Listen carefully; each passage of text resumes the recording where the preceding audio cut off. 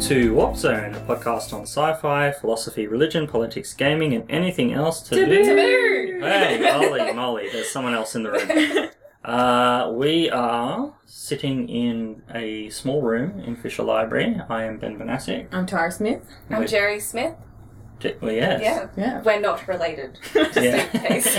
Yeah, don't just assume because all Smiths, there's a lot of us that we're all related. There was this weird time where I'd go home and would tell Jodie about, the university, and then would say you guys, and then Adam as well, and you're all Smiths. And she thought I possibly was just making you all up. One, I'm hanging around with people, and two, you're all Smiths. Yeah, the bad thing is that when you say suddenly you're not related, it's like you're kind of making it more into a thing. So, because I work with Jerry Smith, who is actually related to Jerry Smith. Yeah. So we work in ophthalmology. Is that a Geraldine Smith, or is that a Jerry as in Jerry? Jerry is in Geraldine. Our Jerry. And Jerry. But you work with... I work with cousin, Jeremy. Oh, Jeremy Smith. Tara Smith, works yeah. for my dad's cousin. Right. Yeah. So anyway, the point being that he is a Smith as well. Yeah. So what happens is people they assume you're related, but so now I kind of sometimes go, oh, well, we're not related, and then it sounds like I'm making a big thing of saying that, you would be embarrassed to be related. Yeah. It's like, I'm not related. Oh, we're not related. So it's kind of makes it worse. So anyway, the Smiths are here. Yeah. Yes. We are recording this special podcast episode. We're not sure when this is going to be released, so it is the something of something. Yeah, it could be coming for you from any time, any place, anywhere. It's just in the infinite universe. Yeah. So with our Bants section, TM, what is your earliest childhood memory? Mine is when I was in kindergarten. I was playing a game where everybody was in a circle, and somehow I got out, and the place where we had to be, the out section was the naughty corner. It happened to be the same section, and I don't like getting into trouble, so I thought I was being put in the naughty section, and I cried. One of my earliest memories. That gives you a taste of kind of my goody two-shoe-ness, so yeah, that's one of my earliest memories. Wow. Yeah, I've cried from being put in a naughty spot, because I was such a gold child. Same. Yeah. So my earliest childhood memory is a bit of a weird story and I don't know if it's actually a memory. So, All right. So I have this memory of a Chinese woman staying at my house with my family. Okay. And I think she must have been a work colleague of my dad's. And I have these memories of her sleeping in the lounge room and of her taking a picture of us before she left. And I brought this up to my parents, and they have no idea what I'm talking about. That's so weird. They're like, no, we've never had Oh, a Chinese baby. woman staying at our house. And I was like, any colleagues staying? No. That's so weird. Yeah. It's not actually a real memory. Wow. I think it's a real memory. Maybe she's she came in and kidnapped, or was going to kidnap you. Maybe it was a false kidnapping. Oh, I've got another memory after your memory and your memory. I've got another one. But the other weird thing is that I found a photograph, not of her, but taken by her. And I knew that photograph was that memory. Wow. Oh, right. Because I just remember standing there, her taking the picture. Maybe your family's from the Bizarro universe. Oh, yeah. You should Yeah, ask Mandela them. effect, Yeah, yeah. Mandela effect, yeah. Yeah. Ask them what happened to Nelson Mandela. Or You know how this what the was... Berenstein or Berenstein. Not that we can put this in a time, but a long time ago, or some time ago, we did a podcast on... Tom said it's like the Bernstein effect. Oh, about Orson H.G. Wells. Yeah, I was that thinking that. we all think of War of the Worlds, that radio recording. We all have different memories, so you thought that could be a cool parallel universe thing. Yeah. Anyway, Actual panic. memory? Probably of my grandfather taking me to the markets. He'd buy me a balloon, and I'd always let the balloon go, and would always cry about the balloon going. It's funny, so we both have crying. So, I just remember the balloon. I don't remember being upset. You litterer. That's so bad for the environment. I want my dolphin choking straws, actually. On straws. Yeah. Paper straws are shit.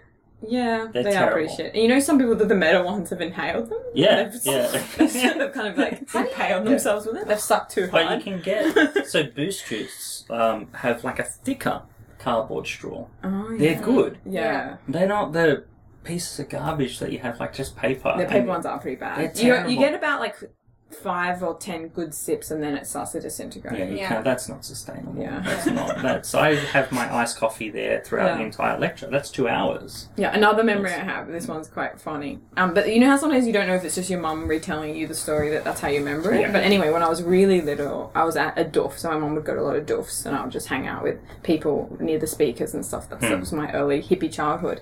She said one day she couldn't find me anywhere and she panicked and she was running around looking for me, and she went out to a car park and there was this tall woman carrying me away towards the car park, and she was like, hey, what are you doing? That's like my child, what are you doing? And she's like, oh, I was just trying to find you. And but like she'd walked like 10 minutes towards the car park, and she was like, oh, thanks for that, and like grabbed me and like walked away, but she thinks that they were trying to kidnap me. So I don't know if I remember that though, or whether I just remembered the It's really story. weird if that was your actual mother, so that your new mother, your current mother, I is was actually swapped. the one that did the taking. Yeah. It's like, oh, this happened, just in case you actually remember it. That would be interesting. Yeah, but you kind of look similar to your Yeah, mum. we do You look do, a bit yeah. Yeah, so that theory's Yeah. no theory. But Just throwing out conjecture about your parents. It's- Yeah, so we this is our first podcast of having somebody else that's not you and me. Yeah, because we had the Walter Day thing, but that was more of a different pre-recorded Yeah. interview thing. So we're going to feature a few of our friends who are academics. if this is successful. If it's successful. If it this is doesn't, not successful, you'll So know. if I don't perform well today, that's it for yeah, everyone well, this else. episode just won't go out. yeah, So no pressure. you should feel very privileged that you're the first. I person. do feel privileged. Yeah. I feel like I'm within a famous place right now. You Yeah. know? This is going to Yeah. go down in history. So our 20 listeners are going to be very excited. if there's any listeners that live in Tasmania, Oh, shout okay. out to my Tasmanian brothers and sisters. Which you're related to, right? All right. All right. Well, I think we'll play a little bit of a song from the Jesus Christians, and then we can talk about your honours thesis, your PhD topic, where you are now, and But not what- literally where you are now. Right. We don't want to know like spatially where you are. What we do. Well, we do, That's but what I it meant. can't be like contextual to Okay. it. Yeah. Can I talk about how I'm like where I am emotionally? Yeah. Yes. Philologically and philosophically. Yeah. All right. So enjoy this recording of the Jesus Christians playing "Love Is My Philosophy." Is that the name? When of it? love becomes your philosophy. When love becomes your philosophy. All right. Enjoy. Deep down in every one of us, we hope for a world where justice, truth, and kindness prevail. Well, we can work towards it right now if we let love be our motivation for everything that we do.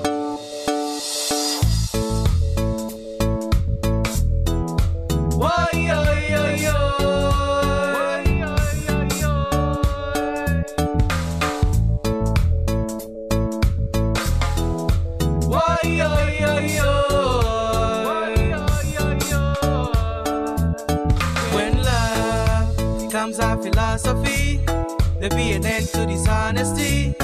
Everyone will speak truth with their neighbor. When love becomes our philosophy, there'll be an end to hypocrisy.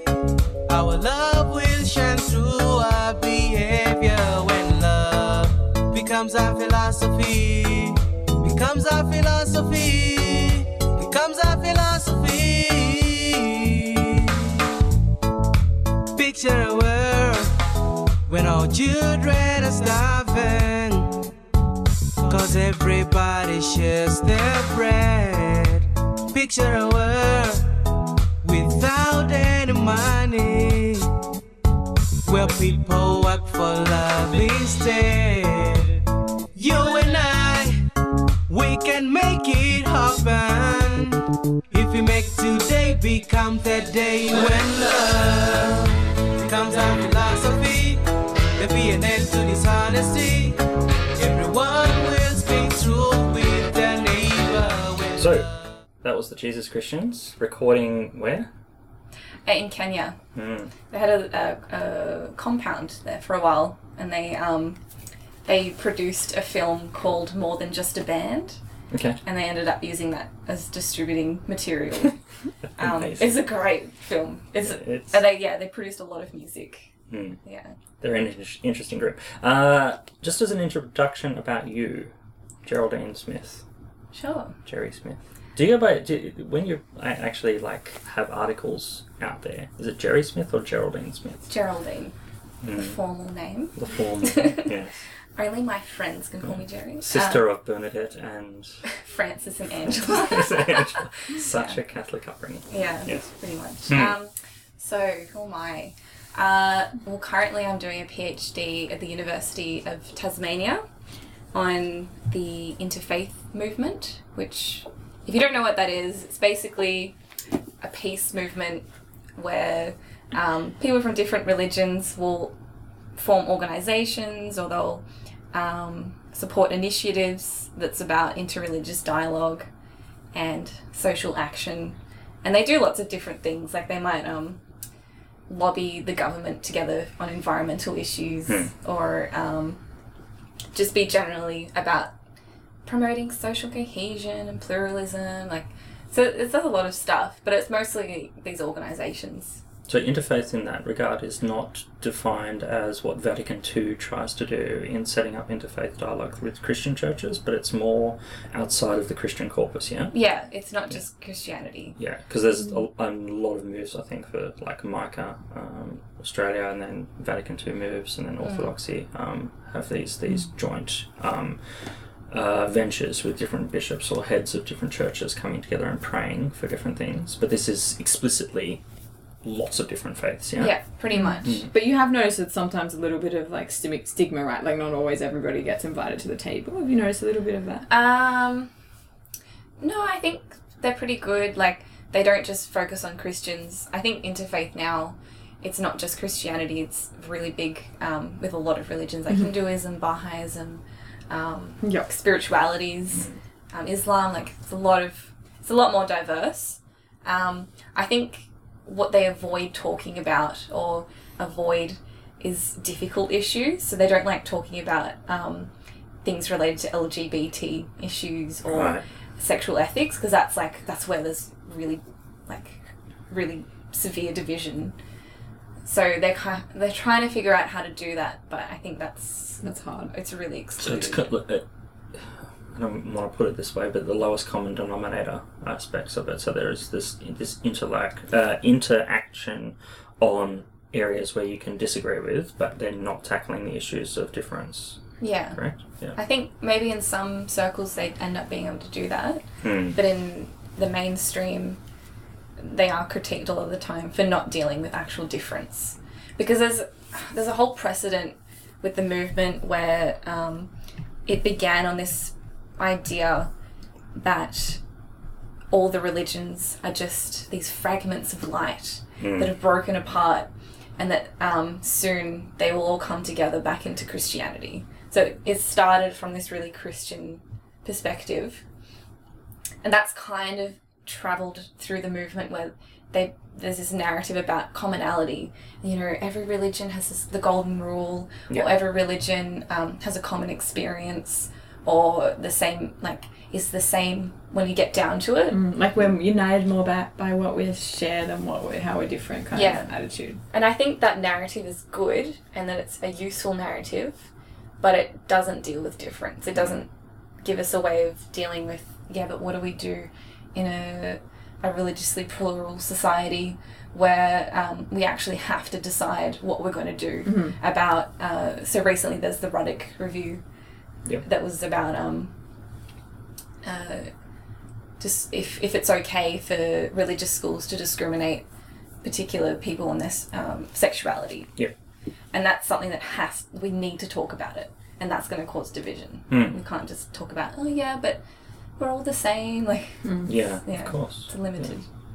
I think, that's an interesting review, and that there's obviously some politics behind it, but some of the schools, which I personally know as to why they signed that letter to Ruddock, they're not welcoming of any difference at all. And it's interesting that they're not generally schools from a Catholic background, nor are they Islamic schools. You know, it is Anglican schools that are actually pushing for this, which is a really interesting move, I think, coming from the Protestant movement, which is all about freedom of expression generally, and moving away from church hierarchy, is now becoming more dogmatized. It's a very interesting move. Yeah. So what else about you, Jerry? So you're doing a PhD. So I'm very interested in religion, as you might have guessed. So I know Tara and Ben because we met each other within the religious studies department at the University of Sydney. Previously, I did my honours thesis on a group called the Jesus Christians, and that really, I guess, inspired me to...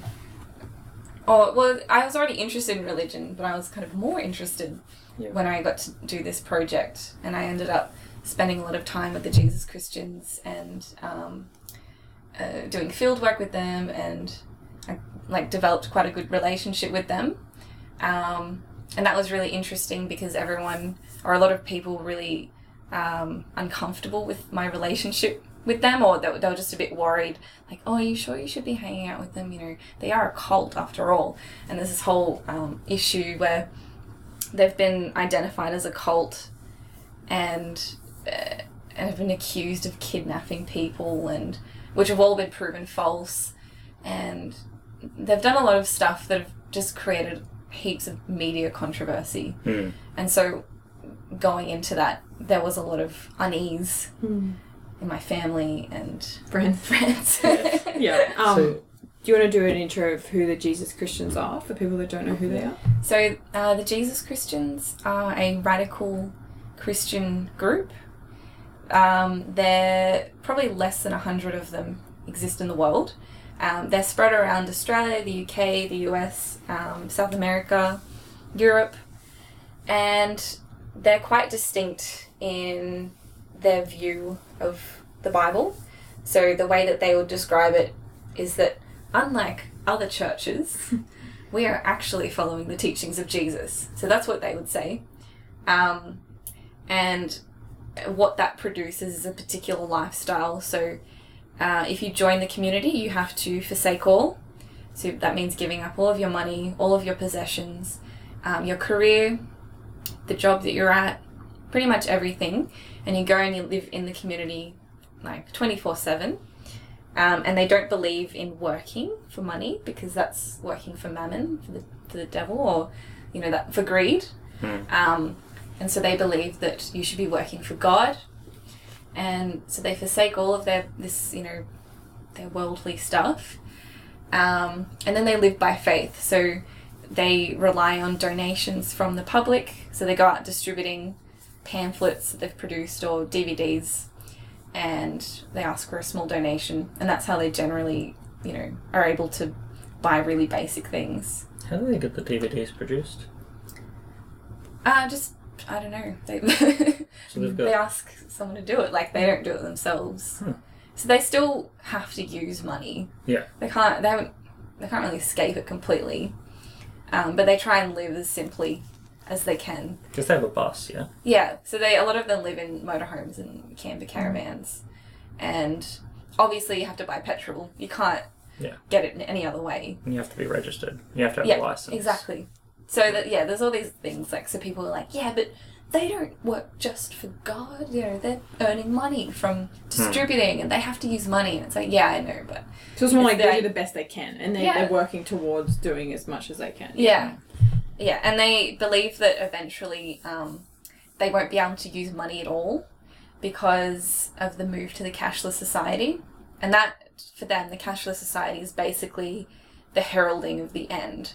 So they think that eventually we're all going to get microchips in our hands, and that's going to be used for buying and selling and for various other things. And that's the mark of the beast. Yeah, that's the mark of the beast. So if you get the mark of the beast, like, oh, I'm sorry, like, you've chosen the devil. Like, you can't go to heaven, basically. Why is that though? It seems like a weird place to put like you're kind of the devil in. Like when you do the end time, another sort of signal. Like what's so important about the microchip or the payless society, cashless society? It's there's a lot of stuff in Book of Revelations that they point to about the mark of the beast will be known or be related to buying and selling. Okay. But this is a misreading of Emperor Nero. So Revelations being about an Emperor Nero. And then there's, numbers which are actually applied to Book of Revelation, and then they look at barcodes, and barcodes have 2 lines at the beginning and in the centre, and those 2 really thin singular lines match very closely what the number 6 is in a barcode, and they'll go, oh, okay, that means it's 666. Actually, they're divisionary lines. So this is an old, very old Christian theory that, barcodes are actually the mark of the beast. Right, okay. They've taken, like as much as I know, like they've taken an element of that and then applied it to actually the microchip, and that's now the barcode. So I quite like the innovations that the Jesus Christians do. Like, I don't personally like them, as in, yes, I'm going to take these on and as part of my life, but I can see the theological sources for a lot of their theories, and then the flipping of the narratives, which I find really interesting from the the years that we've spoken about, their views and beliefs. Yeah, a very interesting group. And like I said, so one thing that they've done that's really drawn a lot of cult attention is that they donated their kidneys. So not everyone did, but a lot of members have donated a kidney to a stranger completely altruistically without any exchange of money or anything. And donated actually medically, not just taking the kidney out and here you go. This is for you. And to the hospital, and they've had a surgeon. And, yes. So it's been done properly, but they've lied to get it done, yeah? Yes, in Australia they had to lie. They had to say that they knew the person that they're donating to. Yeah. But that law has changed in New South Wales because of the Jesus Christians. So now you don't have to know anyone. Yeah, you can do unrelated kidney donations. In Victoria, I think the Jesus Christians got banned from donating kidneys. So, you win some, you lose some, right? And so John Ronson did a documentary about them. It's called Kidneys for Jesus, if you want to check it out. Was that quite a while ago? Yeah. Yeah, I think I've seen it. That's the one with the basketball and they show them flagellating, or is that a different documentary? No, that was a Fox News report. Oh, okay. So there's a lot of media that... Yeah. That was loud. Sorry, I'm drinking a drink. A carbonated one. Yeah, it has to be still carbonated. Couldn't just drink still water. Not like my boss. Do you want to tell Jerry your story about how you got interested in the Jesus Christians in the first place? 'Cause that's quite an interesting story. So I went out one day because I wanted to buy some reading glasses because it was coming up to my honours year, and I thought that people that wear glasses look smarter. So did you need glasses? I thought I did, but I didn't actually really need them. No, because I know a good ophthalmologist. So I went out and I met one of the Jesus Christians on the street distributing. And so I was like, oh, this is really interesting. And I started asking him all these questions. And he gave me a book, and I went and got my glasses, which I didn't need, and came out, and he was there again. I was like, oh, can I just ask you a few more questions? And he's like, oh yeah, give me your email and I'll email you later. So I was emailing them for a while just out of interest. And then I was telling Christopher Hartney, who's the Dr. Christopher Hartney at UCID here, about meeting this person. And he said, oh yeah, I know the leaders of the JCs, Dave and Sherry McKay. I can set up a meeting and we could ask if we could do this for your honours project. So I was like, oh, okay, great. Pretty cool coincidence. So I met them here at UCID, and we explained, what the project would be and all of that. And then, they allowed me to, interact with them, and they invited me out to lunch on their buses, and I slowly got to know each member, and eventually I got to a point where they let me go on a faith outreach. And this is something that they do every few years, where they leave everything at home, everything in their motorhomes, and they go out onto the street on foot, and they take very little. They don't take any money, and they spend a period of a few days or weeks just relying on the provisions given by God. So they'll go out and they'll eat by maybe finding food somewhere, or someone might give it to them. Bin diving there. Yeah, or sometimes they say that they're not allowed to bin dive. Oh. To kind of, like, you can have like an easy outreach, or an easier outreach, or you can have a really hard one. So there's like levels of difficulty that you can do. We weren't allowed. We decided that we wouldn't bin raid. But we had distributing material, so usually they won't take things to distribute, but we took. So we had something to trade and go up to people and be like, we're not asking for donations of money, but if you would like to donate food, then that would be good. So we got a lot of great food from that. It was amazing. People would meet us, and then they would go into the supermarket that we were standing beside strategically, and they would come out and they'd give us like bread and like we once got like a whole barbecue chicken. And they were really generous. Like, people... Did you feel awkward asking, though? Like, essentially scabbing? No. Because I didn't really do much of the asking. Yeah. It was mostly the other people that did it. I was just there to observe or participate. And the first night we slept in a park. What's the park called? Near Centennial Park, near Bondi. So we found these yoga mats, or these yoga pillows, and like a bunch of cardboard boxes. And I remember walking along this street, and it was probably 8 o'clock at night, and one of them said something like, we should just like make it really like, don't be obvious that we're gonna sleep in the park tonight. And we were literally all carrying like 4 yoga pillows and like massive cardboard boxes, and I had like a blanket hoisted over my shoulder that was dragging behind me. This is like, yeah, okay, no one will know. just keep your head down, like, be innocuous. And that was a very uncomfortable night, sleeping in cardboard. I didn't sleep. That was in the open? Yeah, we're under a tree in a dark area. And the second and third night, we ended up going to Bondi and distributing there. And how did you get to Bondi? We walked. Okay. So they walk everywhere during this? Yeah, pretty much. Unless someone, gives a lift or who knows. Actually, that's an interesting part. I'll get to that. So we go to Bondi and we meet this guy, and what they also do is they do free work. So you can go up to people and be like, for a day we're going to do free work. Is there anything you'd like done? So we ended up cleaning this woman's kitchen. And then we met this guy who was like, come, you can paint my living room. We're like, okay, we'll paint your living room. And so we go, and he ends up letting us stay there for 2 nights. So I was, thank God, God provided. And that was fun. And on the final night, the guy that let us stay at his house, he was like, I'm going to be going to Circular Quay in the morning. So I can pay for you to go on the ferry with me.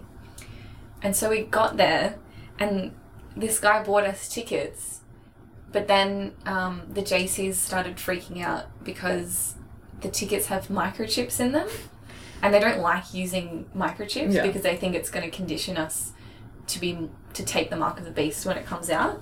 So they don't like using Opal cards. They don't like anything microchipped. So we ended up catching this ferry, and they used the microchip, and it was just like, they were so upset about it. And they could, because they felt like they couldn't not take the tickets once this guy had bought them. So they just, that really like put a shadow on the whole day doing that. And I was like, I've got an Opal card in my bag. So it was really interesting things like that. So on the final night, we slept in Sydney Park, I think it's in Petersham, and there's some really lovely toilets there. So this toilet is like, it's not just like a gross stalls kind of drug place. It's quite spacious. It was very clean. So it recently built, and it It could wasn't fit- one of those silver self-cleaning ones, was it? No, Oh, no. because they're pretty horrible. That would have been fun. All the clean products. You're in there for 15 minutes, start spraying.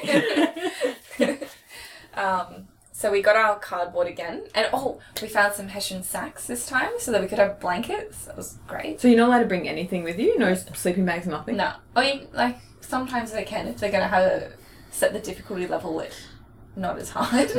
Where do you find Hessian sacks? It was in a box on a street.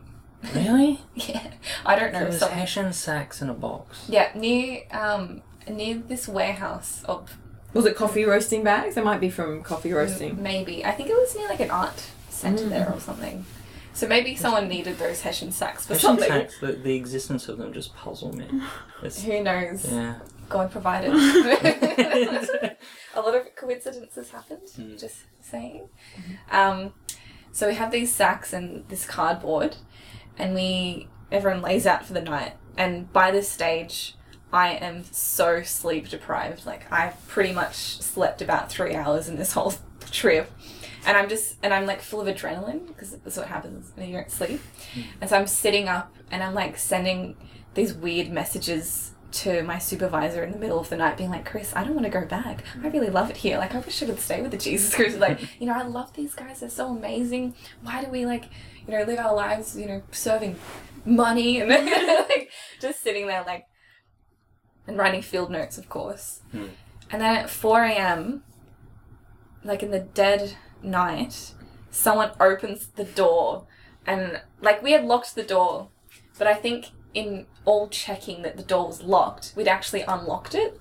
So this guy opens it, and I look up at him, and he looks at me, and I've never seen a more terrified expression on another human's face. And like for a moment, like I saw his world, like I saw from his view, and it's terrifying if you open a bathroom and there's 4 people laid out sleeping on cardboard boxes and Hessian sacks. Like, what are you gonna think? Especially in Petersham too. Like, Yeah. It's not like it's like a heaps of homeless people in Petersham. No, it's just a dead, like, empty park, and it's like his mouth actually was a gas, like, open, and he like stepped back slowly, and it's like his hand lost feeling, and it rather than letting go of the door, it's kind of like his hand just went limp, and he like stepped back and the door just closed, and while the door was closing, we just had locked eye contact. And I was like, oh no, he's gonna call the police, like, what's gonna happen? And then one of the JCs woke up, and I was like, there was a guy, there's a guy, and I was freaking out. And then we hear this guy's voice, and he's like, I just want to make sure you're okay. And I was like, whoa. Like, in a second, like, yeah, we're fine, thank you. And it was just insane. I've never been more shocked in my life. Wow. Yeah, so that was the faith outreach. And so I've had I've lost count the amount of times I've spent with them. You went to farms with them, and Yeah, there was I've- kids, and then yeah, there was I've stayed with kids them. not with them, and Yeah. so you know the goings and comings of the community. Yeah. And it keeps changing, yeah? Yeah. Even though it's a small group. Yeah, it's always changing. Recently they had a rolling reunion, so they had people from different bases come and visit Australia. Okay. And so I met a lot of the people from overseas, and that was really wonderful. Like, they're just, yeah, I love the JCs. Like, people that defend cults or new religious movements, as we prefer, they get called like a cult apologist. And so, like, you can accuse me of that, but pretty much that is what I am. Like, I want to defend them because I think that they aren't dangerous. Like, they aren't doing anything wrong. People join because they want to join, and they're just good people. I think so. I think there is danger with some cults, absolutely. But what I think is refreshing from your approach, and it's very similar to, I guess, Ronson's approach, Louis Theroux's type of approach of going to a community and giving them the stage, allowing them their voices actually to be heard as part of this, rather than going, no, this is what this group represents, and actually allowing them that space to interact and portray their view in the standards that you expect in an academic institution, and then critiquing that, I think is valuable and useful, because it's doing work which early anthropologists tried to do in that regard. It's Do you think that there's a challenge of walking that line? And I know because we've been talking to you through the whole kind of journey, and there were times when it felt like you were pretty keen on just dropping everything and joining. Do you find it hard to walk that line between kind of immersing yourself and being part of the group, but also remaining as an academic and also still being critical? Do you find that hard? Yeah, it was extremely hard. Yeah. It was also, like, I mean, nothing ever happened in the community that I was like, oh my gosh, like, this is so bad. Like, they've just broken the law or they've done this terrible thing. So I'm, like, I don't know what I'd do if I was in that situation. So I was never in a compromised state. But yeah, it's also, it caused, like, really severe self-divisions. So I kind of felt like I was living these two lives that were totally like they couldn't... Unrelated. Yeah, unrelated. They were different world of logic in each of them. Both of them rejected the other world, and I was like living in between. And so I've got people being like, oh yeah, but you should critique them, like, and I'm like, yeah, you're right, like, this is really problematic what they did, and or like this aspect of their community life. And then I'd go back into the community, and the community would be saying things like, yeah, people that work for money, they're just working for greed, and they're selfish. And I'm like, yeah, you're right, Garrett Gray's terrible, isn't it? And it's actually like I am two different people.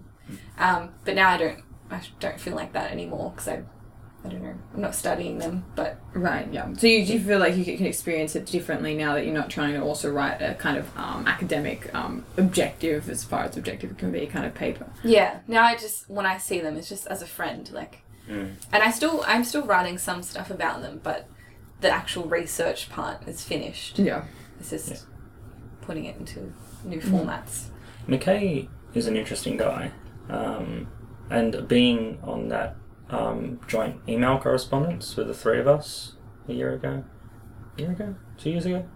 When was it? It's ages ago. Do you remember? Oh. I emailed him.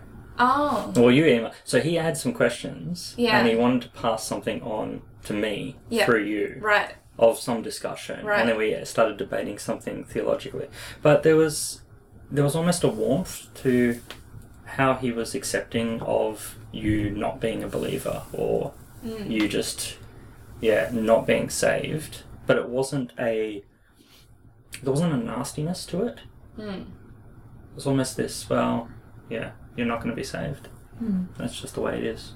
Well, not necessarily, because the JCs have a thing called sincerity. And this is like a kind of inclusivist perspective where they think that you can still be saved, or you can still serve God if you're a different religion, because the teachings of Jesus are manifest in other religions. And so if you're walking in the light that you have, as they call it, which is doing what you think is the rightest thing or the best thing, then that's enough. Like, you're sincere. And so I think maybe that kind of allows my existence as well. Maybe you're sincere. There has been a little bit of tension though with that, right?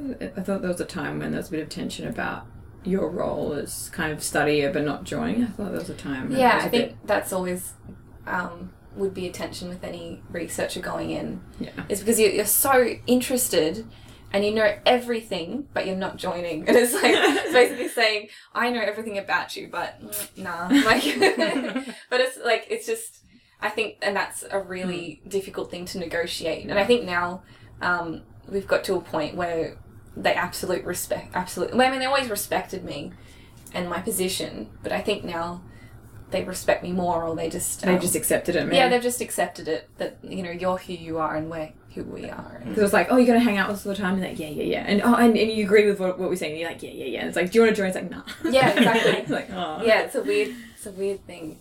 That's funny. Do you find some similarities with how there is a movement of, how there is a view in that movement of sincerity to the interfaith dialogues and tables that you've been sitting at with those sort of conversations? Yeah, there's a similar thing.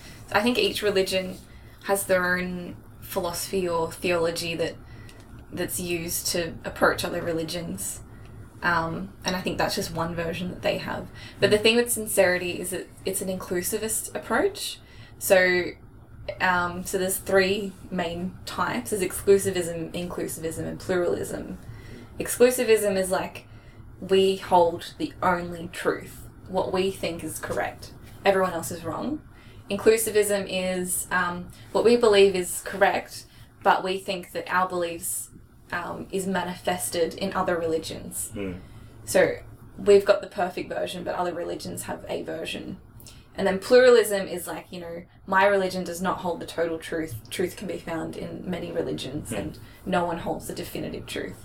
So I think the JCs are inclusivist, and more interfaith is more of a language of pluralism. Right. So aside from Hinduism, is there any other pluralist religions? Baha'is. Oh yeah, Baha'is. Yeah. They've got a very pluralist approach. Just general spiritualities, which do interact in interfaith spaces. And that's more NRM space. Yeah, that's more what you can decide for yourself what you believe, and they're pretty welcoming to everybody. Individualized, like, it's my truth, it's not necessarily your truth. So it seems like even a lot of those, like, quote unquote inclusivist religions, there's still, when you get down to it, there is still an element of a lot of them that go, well, no, you have to be this or you're not going to be saved. Do you find them being quite critical of other religions, the Jesus Christians? Or other versions of Christianity, like, they haven't lost their way? Yeah, they're more critical of other Christianities. They don't talk, like, they don't really go there with other religions. But they talk about Christianity as churchianity. I love their, like, the words that they use. They're great words. And that's institutional Christianity, and that has lost its way. And that serves the institution, it doesn't serve God. And I think that's an idea that's in a lot of Christian churches. Yeah. Because they don't have a place of worship. Yeah. They're just open in the world, and they think that that's what they're called to do, yeah? Yeah, they don't go to church. They don't have rituals. Their idea of going to church, or like, is their lives 24/7. So they're always on. It's not. So they'll say things like, we aren't just Christians for an hour a week on Sunday. We're all the time. Our whole lives are devoted to God. So what do they do with communion then? Like in the Bible, it says, they just have do meals. This in memory of me. Like, is that? But is there prayers said over the meal? Like, Jesus said we should do this? No, but sometimes we'll sing God is great, God is good, the rock around the clock prayer song. And they like to pray before meals. Yeah. They don't do any communion, they don't do anything. They don't have specific prayers that they say. Like, they might have a repertoire of, like, mealtime prayers, but you don't have to say it. You can have a moment of silence if you want. What's their preferred Bible? Do they have, like, their own version? Or? I think they like King James Bible. They produce, like, a lot of literature. Do you want to tell us a little bit about, like, some of the stuff they produce? Because they're pretty prolific, aren't they? Yeah, so they've got a series that Dave McKay wrote as a critique of the Left Behind series by Tim LaFay and I don't know. Timothy Jenkins, I don't know if those are their names. Left Behind series, that whole franchise about people being, the rapture occurring and only certain people are left. I haven't heard of it. Or it's like a millennialist apocalyptic story that's like popularized into like a fictional book. Right. Is it sci-fi? Could be. Was it made into a show? I think so. I think I might have seen the TV show. It was quite interesting. If it's the same one, I've seen something similar premise. Yeah, so the whole franchise of that. And so Dave wanted to write a critique of that. So he wrote his own kind of fictional story that's based on the Book of Revelations, of how he kind of conceived it would play out. So there's all these characters that escape, nuclear destruction, and they all find one another, and they form the 12 tribes. And so it's all aligned with scripture, like Book of Revelations. So that's like a really popular one. And then they've got so many books. They've got a book on explaining the Book of Revelations and what it all means. They've got books on... they've got these like compiled books of articles that have been written over the years, and they don't really give those out to distribute. That's for within the community, so you can learn about leadership and like what they think about leadership and what you should do. And this is a funny story. If they listen to this, I think it's a little bit, they don't like people bringing it up, but it's just a really amazing story. So probably, I think maybe it was in the 80s or 90s, they went to the Royal Easter Show here in Sydney, and they dressed up as babies, and they went out to distribute something called the Baby Book. And the whole premise is that we are all children of God, or we should be children towards God. So we should humble ourselves to listen to God and listen to this higher power. And so that's the whole message of the Baby Book. But the problem is that at this time, the children of God was a really big controversy. And so people thought that they were the children of God. And it was this whole mix-up, and they got arrested. Oh, God. And they got taken to court, but the judge laughed it out of court. It was like, that's ridiculous. Like, they're just handing out pamphlets at an Easter show. They weren't even inside. So they go back the next year and they do it again. This time, they didn't get laughed out of court. I think they must have gotten fined. Also got arrested a second time. Yeah. Oh my God. And it's just, so they've done a lot of stunts like that over the years. So they haven't always just been doing literature, but what do you think it's about them that is so like taboo, and what do you think people kind of get their knickers in a knot and call them a cult? Like, where do you think that comes from?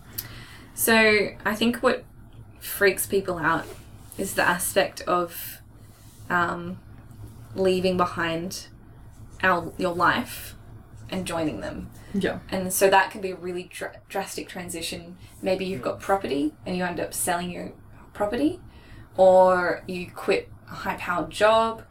A lot of people that join are young people, so there's this element of, oh, they're young, they don't know what they're doing, they're going to ruin their future if they don't finish their university degree. I have to rescue them, they've been brainwashed. My son/daughter is too naive, they're vulnerable. They're innocent. Yeah, and they think that the JCs are these master manipulators that have brainwashed the people. But really what's happening is this person has read the literature, or they've seen a video, because they do a lot of YouTube videos as well. There's so many. Yeah. I was looking for that song this morning and went to their page, and there's like pages and pages just from the last month or 2 months. It's crazy. Yeah. Especially for just like 100 people around the world doing all this video. Yeah, they And work the graphic tirelessly. design is done. It's actually high class, graphic design. A lot of new religious movements, you can tell because they're using about 20 different types of font on like the literature that they use. It's an easy tell, I think. But these guys actually have like things kind of sorted out. Like it's well designed as much as you can be. But no, they're brilliant. And they, like the JCs, they're not idle. They are pretty much work 6 days a week on distributing literature or creating videos. If you want to check it out, you can go to the A Voice in the Desert YouTube channel. Yeah. But there are a lot of people that have left, and when you were doing your research, there's a lot of people that are quite critical, right, and aren't happy and do feel like that they were taken advantage of and things like that, right? So there's a lot of angry ex-members that have come out and to expose the JCs. Not really sure expose them of what, but I think... So what's the critiques that they use, aside from, leaving the community? What else? So each of them got individual stories. A central theme is around Dave McKay being manipulative or a tyrant. There's a lot of that being talked. He's a big personality. Yeah, he is a big person. I don't think Dave's a manipulative tyrant, but that's what they say. There's all these stories where they were kicked out of the community and they were left on the street and they didn't have anywhere to go. And I'm like, wow, that's pretty terrible. So, I don't know. it's hard with ex-member stories because on the one hand, like, these people may be expressing a very legitimate thing that occurred, but then there is a common theme that ex-members are very, very vocal. Like, angry ex-members are really vocal, but the people that just leave the community and are just like, oh, that was fun, like, I'm going to move on now. You never find them, they never say anything, they just move on with their lives. So a bit of a biased kind of report on it. Yeah, so you've got, like, a really loud minority voice. Okay. And so, and those ex-member stories were like, yeah, they were terrible people. They're the stories that get taken up by anti-cultists. So anti-cult movement is basically the people trying to regulate or monitor cults.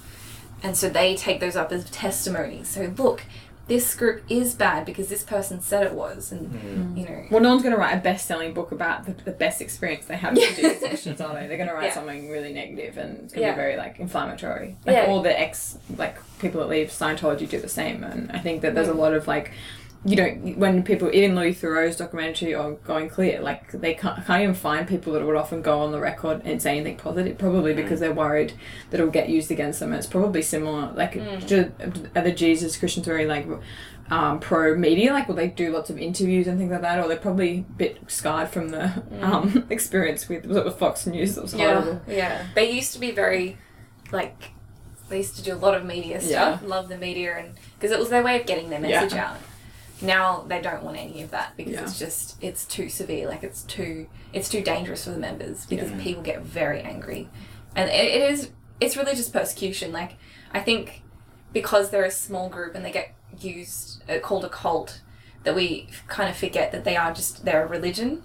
And if that kind of treatment was given to a mainstream religion, like a mainstream Christian or Islam, like, we go, that's terrible, you can't do that, you can't you know, drag them through the media saying that they're evil. Like, that's so, but for some reason, if they're a new religious movement, they're small, their beliefs are a little bit different and people aren't used to them, it's all of that religious freedom that's out the window because they're dangerous. Well, it also probably feels a bit extreme too, and it's the same with anybody that has particularly strong beliefs. People feel like their beliefs are sort of under attack as well. Because, I mean, if you're saying, oh, I'm a true Christian, or this is the only true Christianity, other Christians are going, oh, hang on, I don't need to be Christian to go, I don't need to be, like, poor on the street. So, like, I think people probably feel a bit, like, attacked maybe as well. Might be some of the animosity, but it is a personal attack on society as it is today. Like, their very existence is on the basis of, as you say, they call other Christians, you know, church. What do they call Churchianity. it? Churchianity, yeah. Oh yeah, and we're all, like, in the machine, right? We're making we're money. all in the system. Yeah, so it's a critique on society in general, and I think that's probably why there is the dangerous component of it. But they're such a small minority, really, they cause no threat at all to society. But also that sells, doesn't it? That it's sexier for the newspapers and the magazines to write about. The evil cult. And because Australia, like, I mean, we don't have a lot of, I mean, not that they are mostly based in Australia or all around the world. I think they're all around the world, but they kind of started in Australia. Yeah. So maybe it's nice because it's sort of like homegrown. And there's another element, and this is a tricky one because I don't want to, like, devalue anyone's experience, but in the academic literature there's something called the captivity narrative. And this is where an ex-member leaves a group and they think they're terrible, but then there's this need to justify why they were in such a terrible group. And so in order to go through a process where they're able to reinitiate themselves into modern society or mainstream society, is that they have to disconnect themselves from that group. And so they create a kind of narrative where, you know, I was manipulated and, you know, I had to do these things and I didn't choose to do them. And, you know, it was all... because it's putting the blame in the group, not themselves. It's not like, I made a bad judgment call. It was my bad. It was Sorry. like, I was brainwashed. They kept me. They didn't let me leave. Da-da-da. And which, I mean, for some people it might have been true. Yeah, exactly. So that's the tricky thing is abuse does happen, like, in any religion. But there is also this theme where there is a captivity, there is a narrative that that may not be true.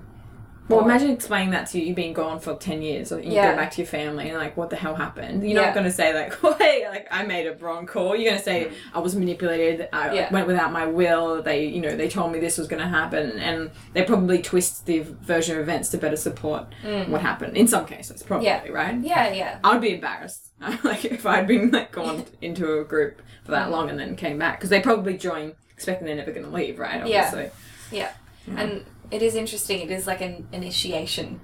It's like a ritual in a way of reinitiation, so that I'm no longer that identity. I'm now this identity, and it's a transformation.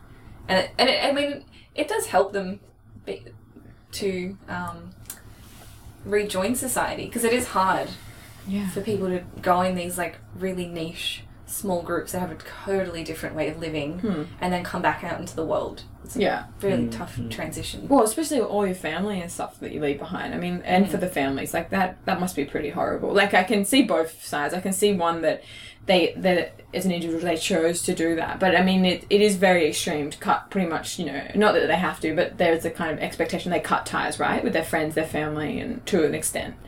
Well, the family and friends, they're not as prioritized. The priority is living out the teachings of Jesus. Yeah. So they still see their family and friends. Like they'll go to their parents' house for Christmas and do stuff like that, and they'll have regular visits. But is it, if there's sort of this, if a family member's saying don't join or whatever, do they have to kind of blacklist them, that kind of thing? Or, like there's certain people that are dissenting or...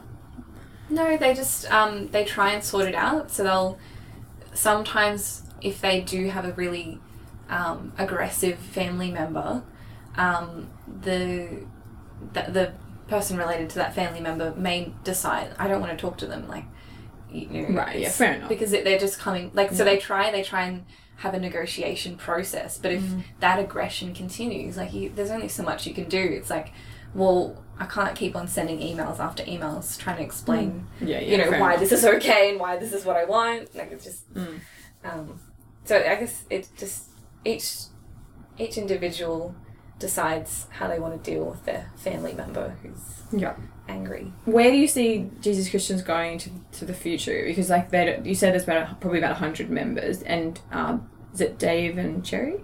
Yeah. Dave and Cherry, they're getting quite old now, right? Where do you see the kind of Jesus Christians going in the future? I think so. They've already gone through, they're going through this process of routinization. So routinization. Okay.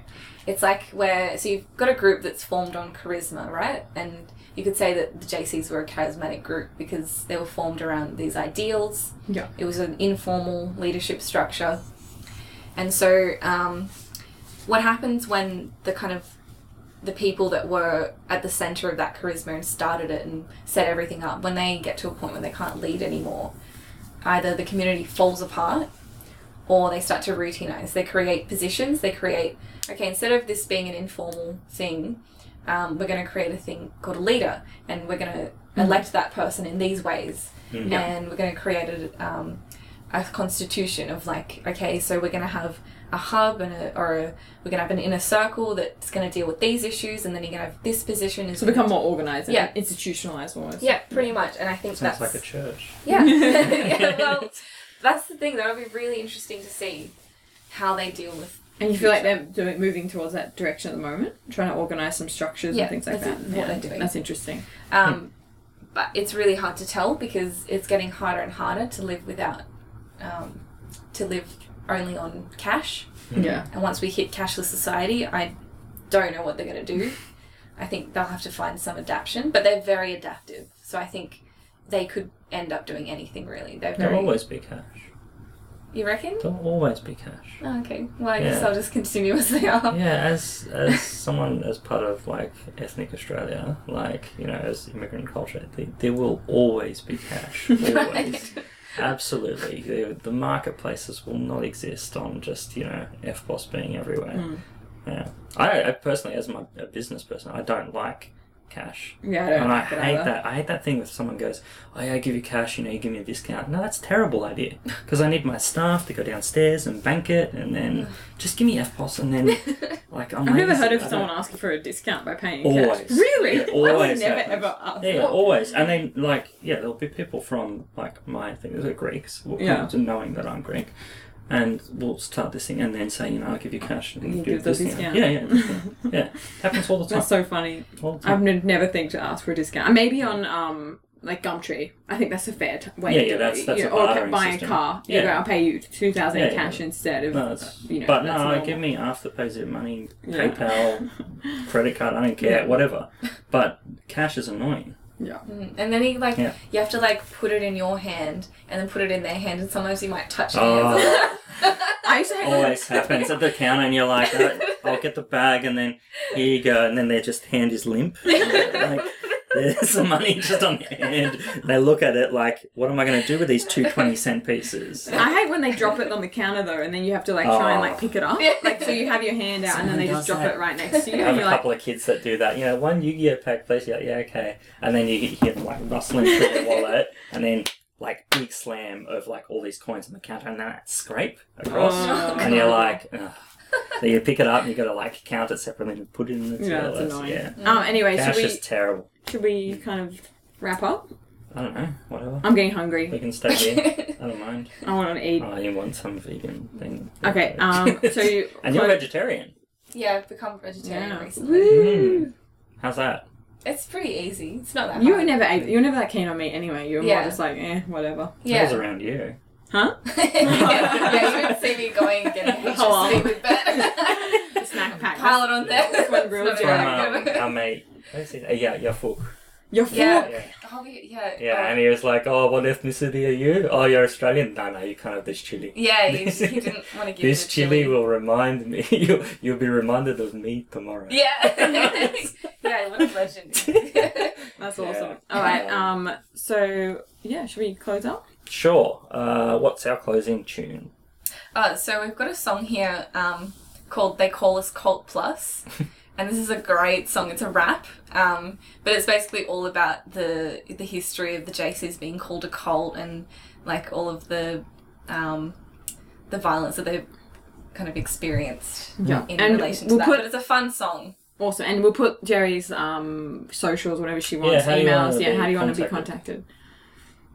I don't want to be contacted. Don't contact Jack.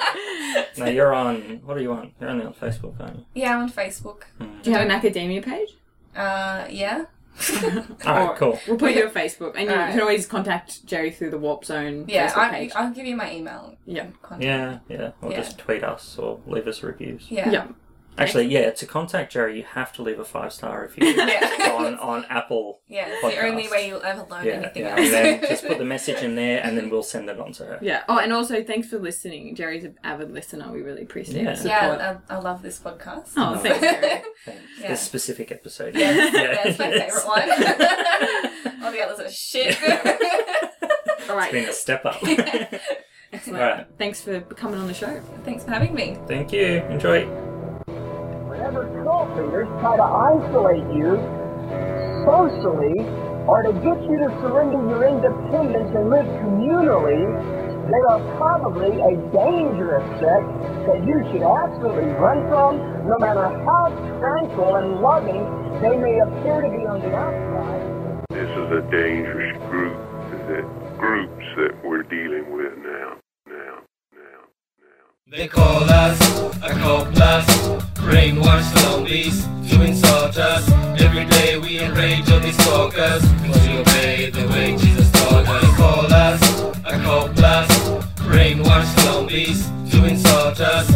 Every day we enrage on these talkers, cause we obey the way Jesus taught us. Searching the Bible to find God, want to be a disciple. Comparing Paul to the situations in school, soon realized I was living by the wrong rules. And then one day I came across a book, I started reading it, and the truth I was receiving it. I told my family as I really was believing, but all that they could tell me was these people have a demon.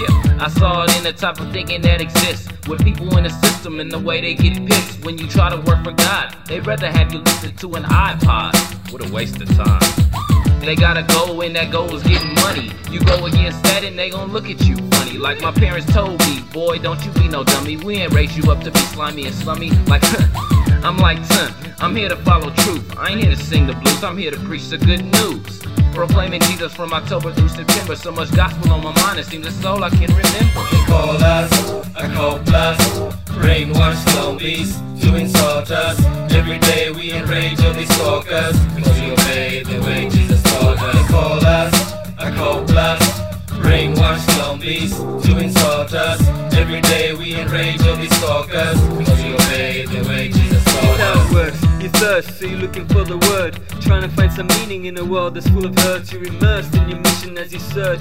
Then you find a website, hear the truth and start liking what you heard. You wanna travel with us cause you wanna pick up first, to reverse your lifestyle before you're in a hearse. Out of concern, you try to explain the situation to your folks, and the next thing you know your parents go berserk. So they call a cold buster like Rick Ross, who says you cannot trust us and we must be stopped. They say we washed your brain, put our faces on the front page of the papers and start to call us names. Kidnappers, brainwashers, evil, insane, heretics, manipulators and deranged. But hey, it's okay, we really can't complain. Once they labeled us a cult, who's gonna listen anyway? They call us a cold blast, brainwashed zombies to insult us.